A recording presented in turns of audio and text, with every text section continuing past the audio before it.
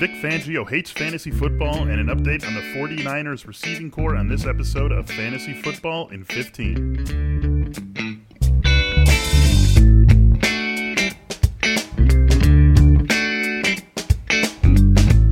Welcome to another episode of Fantasy Football in 15 here at The Athletic. It is Friday, August 21st. We are now inside 3 weeks. Got to say 3 weeks away from the first game of the NFL season yesterday. Today, inside 3 weeks from that first game of the NFL season. Again, Chiefs and Texans on Thursday Night Football.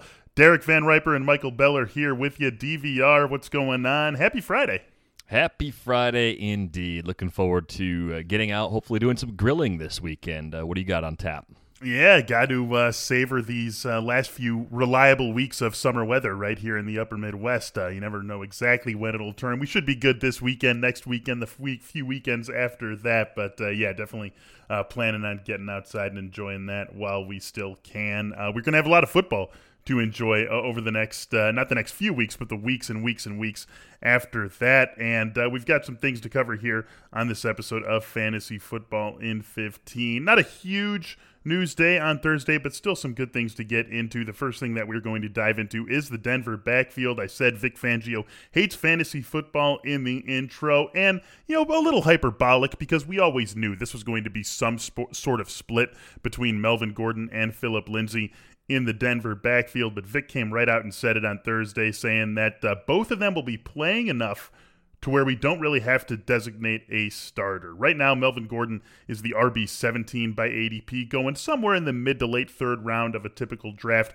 Phillip Lindsay, the RB37, early on in the ninth round of a draft. Again, DVR, we knew these guys were going to be splitting the load, so it's not as though Vic Fangio made news with what he said. I will say, however, that it just makes it even harder to get on board with Melvin Gordon at that cost.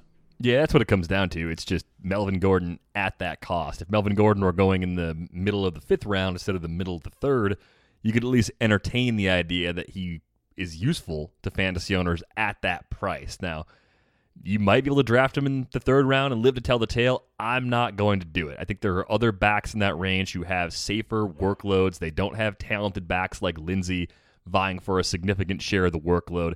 Even if it's 60-40 or 65-35 favoring Gordon, compare that to the workload of James Conner. Compare that to the workload of Le'Veon Bell. And it's really easy for me to just steer away because I see a much higher volume floor with those other backs. And I think part of this for me continues to be that I like Phillip Lindsay as a player. Yes. I like both of these guys. I'm kind of sad they're both in the same backfield because I want them both to play more than they can by being on the same team. So I just can't draft Gordon at the price so long as Lindsay stays healthy. And I actually do like taking the flyer where Lindsay goes because you can use him as an occasional flex guy for now. And maybe by the time the bye weeks get here, he'll actually be a staple and possibly play up as sort of a lower end RB2. Couple of other guys in that range where you see Melvin Gordon coming off the board. Leonard Fournette, another guy who should have pretty good volume in Jacksonville's offense. David Johnson, someone who we expect to dominate Houston's backfield. It's so interesting that he is in this group of, you know, sort of ho-hum veteran running backs, guys who we know what to expect. I wouldn't put James Conner or Le'Veon Bell necessarily in that ho-hum category, but guys who we know basically what to expect. Probably not huge ceilings for these guys or ceilings that are way up from what we've seen over the last couple of years.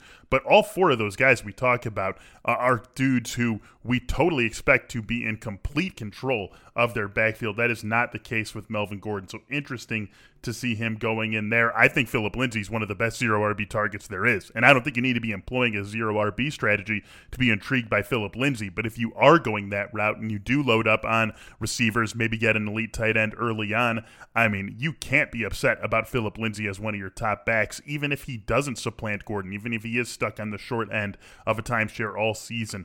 He's proved to us that he can do plenty of good work while sharing the backfield, and there is no guarantee that he doesn't flip the script and become the 1 to Gordon's 2. Melvin Gordon has dealt with some injury issues over the last couple of years.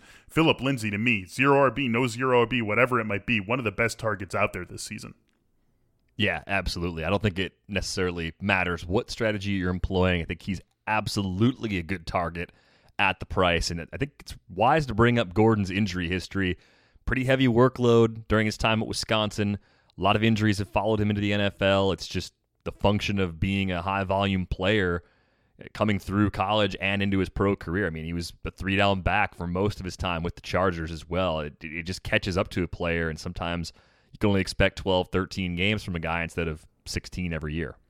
Yeah, you go back to his first big year at Wisconsin, you're now getting close to a decade's worth of high-volume work as a running back that is going to take a toll on anyone's body. And Melvin Gordon suffered a minor rib injury in practice on Thursday, so something to keep an eye on. He wasn't the only one in Denver camp with an injury on Thursday. KJ Hamler is going to be out a couple of weeks with a hamstring injury, puts week 1 in doubt for him. He was always going to be probably not even a late-round flyer in most fantasy leagues, maybe a early season waiver wire watch guy.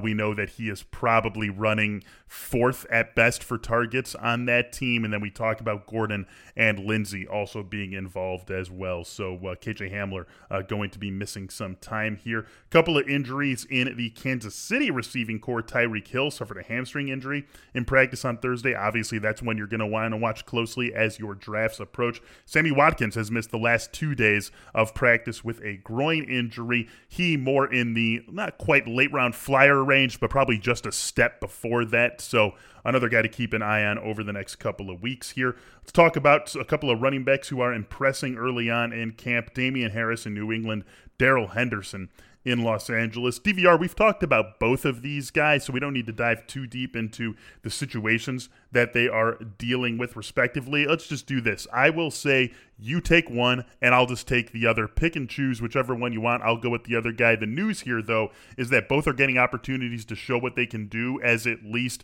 semi-major players in their offenses, and both are taking advantage of a couple of injuries in their own camps. I think the problem with the opportunity there is how James White will continue to be utilized as a pass-catching specialist. At a bare minimum, White's going to be on the field a lot in third down situations, but he's going to be on the field a little more than that too.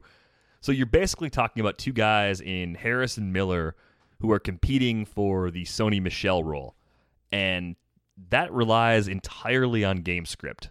So then you have to start saying, okay, are the Patriots in 2020 going to be like the Patriots we got used to for the last 20 years with Tom Brady, where they're usually winning and they're going to have good balance and they're going to be able to run 15 plus times per week on early downs? Because that's more or less like Sony Michel has good games when they win and control the clock, and right. He doesn't have very good games when they throw more because he's not on the field as much in those situations. I think that same sort of logic applies to Damian Harris. So the price is low. I mean, I think you could take the occasional shot in this New England backfield on a non-James White running back because the price is so low, but this could be a revolving door all season. You know, it could be Harris initially, and then once healthy, it could be Lamar Miller. And if Miller struggles to stay healthy, maybe by then Michel's back into the picture, or maybe Rex Burkhead shows up, or maybe some other running back who's not even in New England right now emerges. It's just a situation that's set up to be very bad for us as fantasy players. So if you have someone you like, by all means, at the price, there's nothing wrong with taking that chance. I still don't see a clear-cut standout option just yet. Yeah, definitely. I'm not going to tell you can't take Damian Harris as the RB56. What, are you crazy? Of course you can't say that. RB56 is basically a free space. Do whatever you want with it. I'm just not going to be getting involved in this backfield. Lamar Miller, Sony Michel, if and when he can come back from the foot injury. Damian Harris, there are just way too many parts, and Bill Belichick has shown himself willing to commit to a Corey Dillon when he has one, a Stephen Ridley when he has one, but more often than not, he is more than happy to just cycle guys in, cycle guys out. Jonas Gray, the perfect example of this. It's just always something that not only is he going to lean into when he can, but he's proven can work for him. We'll see if it can work without Tom Brady, but I'm never going to trust Bill Belichick's backs unless it is a guy who is clearly the standout player on the offense. I'm not sure that guy is on this team. James White has his role. We haven't even talked about Rex Burkhead, so I am mostly avoiding this New England backfield. I'll just quickly say on Darrell Henderson that I've liked him all season or all off season. He's one of my favorite targets. The RB43, you can get him basically in the 11th, 12th round, depending on your draft and the sort of vigor that exists in your league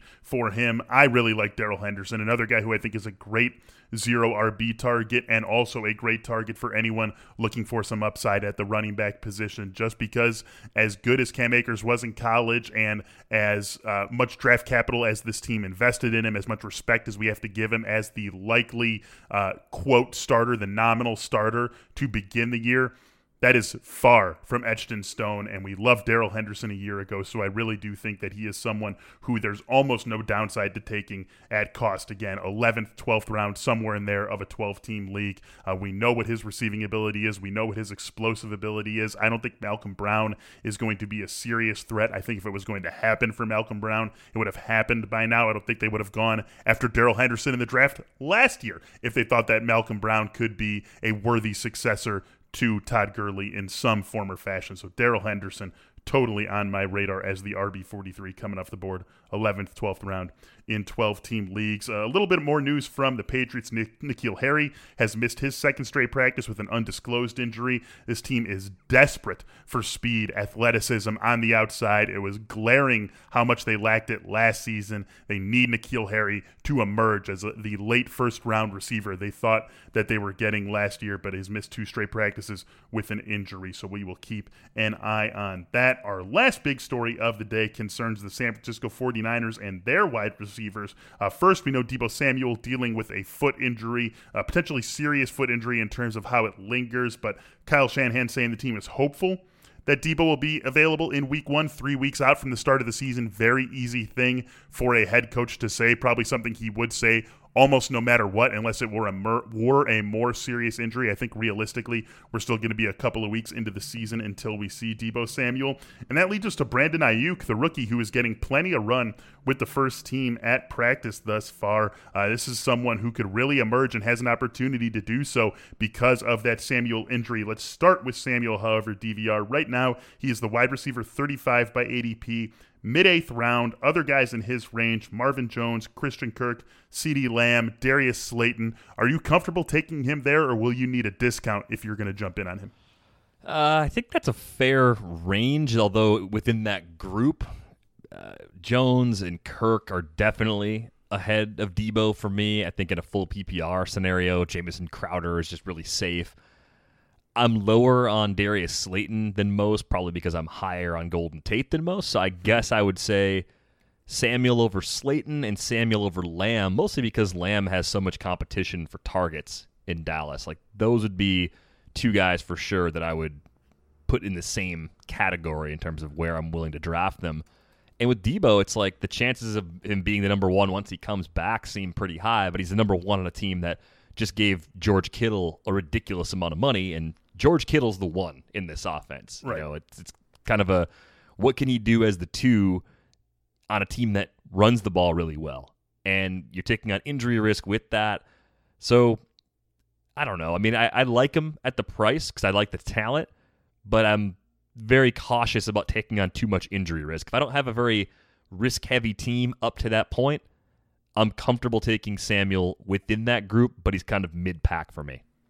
Yeah, I think that's a perfect way to say it. And I also am not taking him if he's, like the 3rd receiver. If I would take him at cost and he would be the 3rd receiver on my team, you can't do that. I can't go into a season with a guy who has this sort of foot injury and is the number 2 pass catcher on a run-heavy offense being the 3rd receiver on my team. If he's the 5th receiver on my team and I'm shooting for some upside, then I could see getting in on Deebo Samuel. I think it needs to be that sort of, it's not a perfect storm. Obviously, there's going to be someone or 2 people or even 3 people in pretty much every single draft who find themselves in basically that situation. But I think you need to be in that situation for him to make sense as the wide receiver 35 coming off the board in the middle of the 8th round. How interested are we in Brandon Ayuk? This is someone who really is going to have an opportunity, especially if Samuel is going to be out for even just 2 weeks. And that wide receiver depth chart totally unsettled behind Samuel. Even if Samuel were healthy, that would be the case with Jalen Hurd out for the season after tearing his ACL.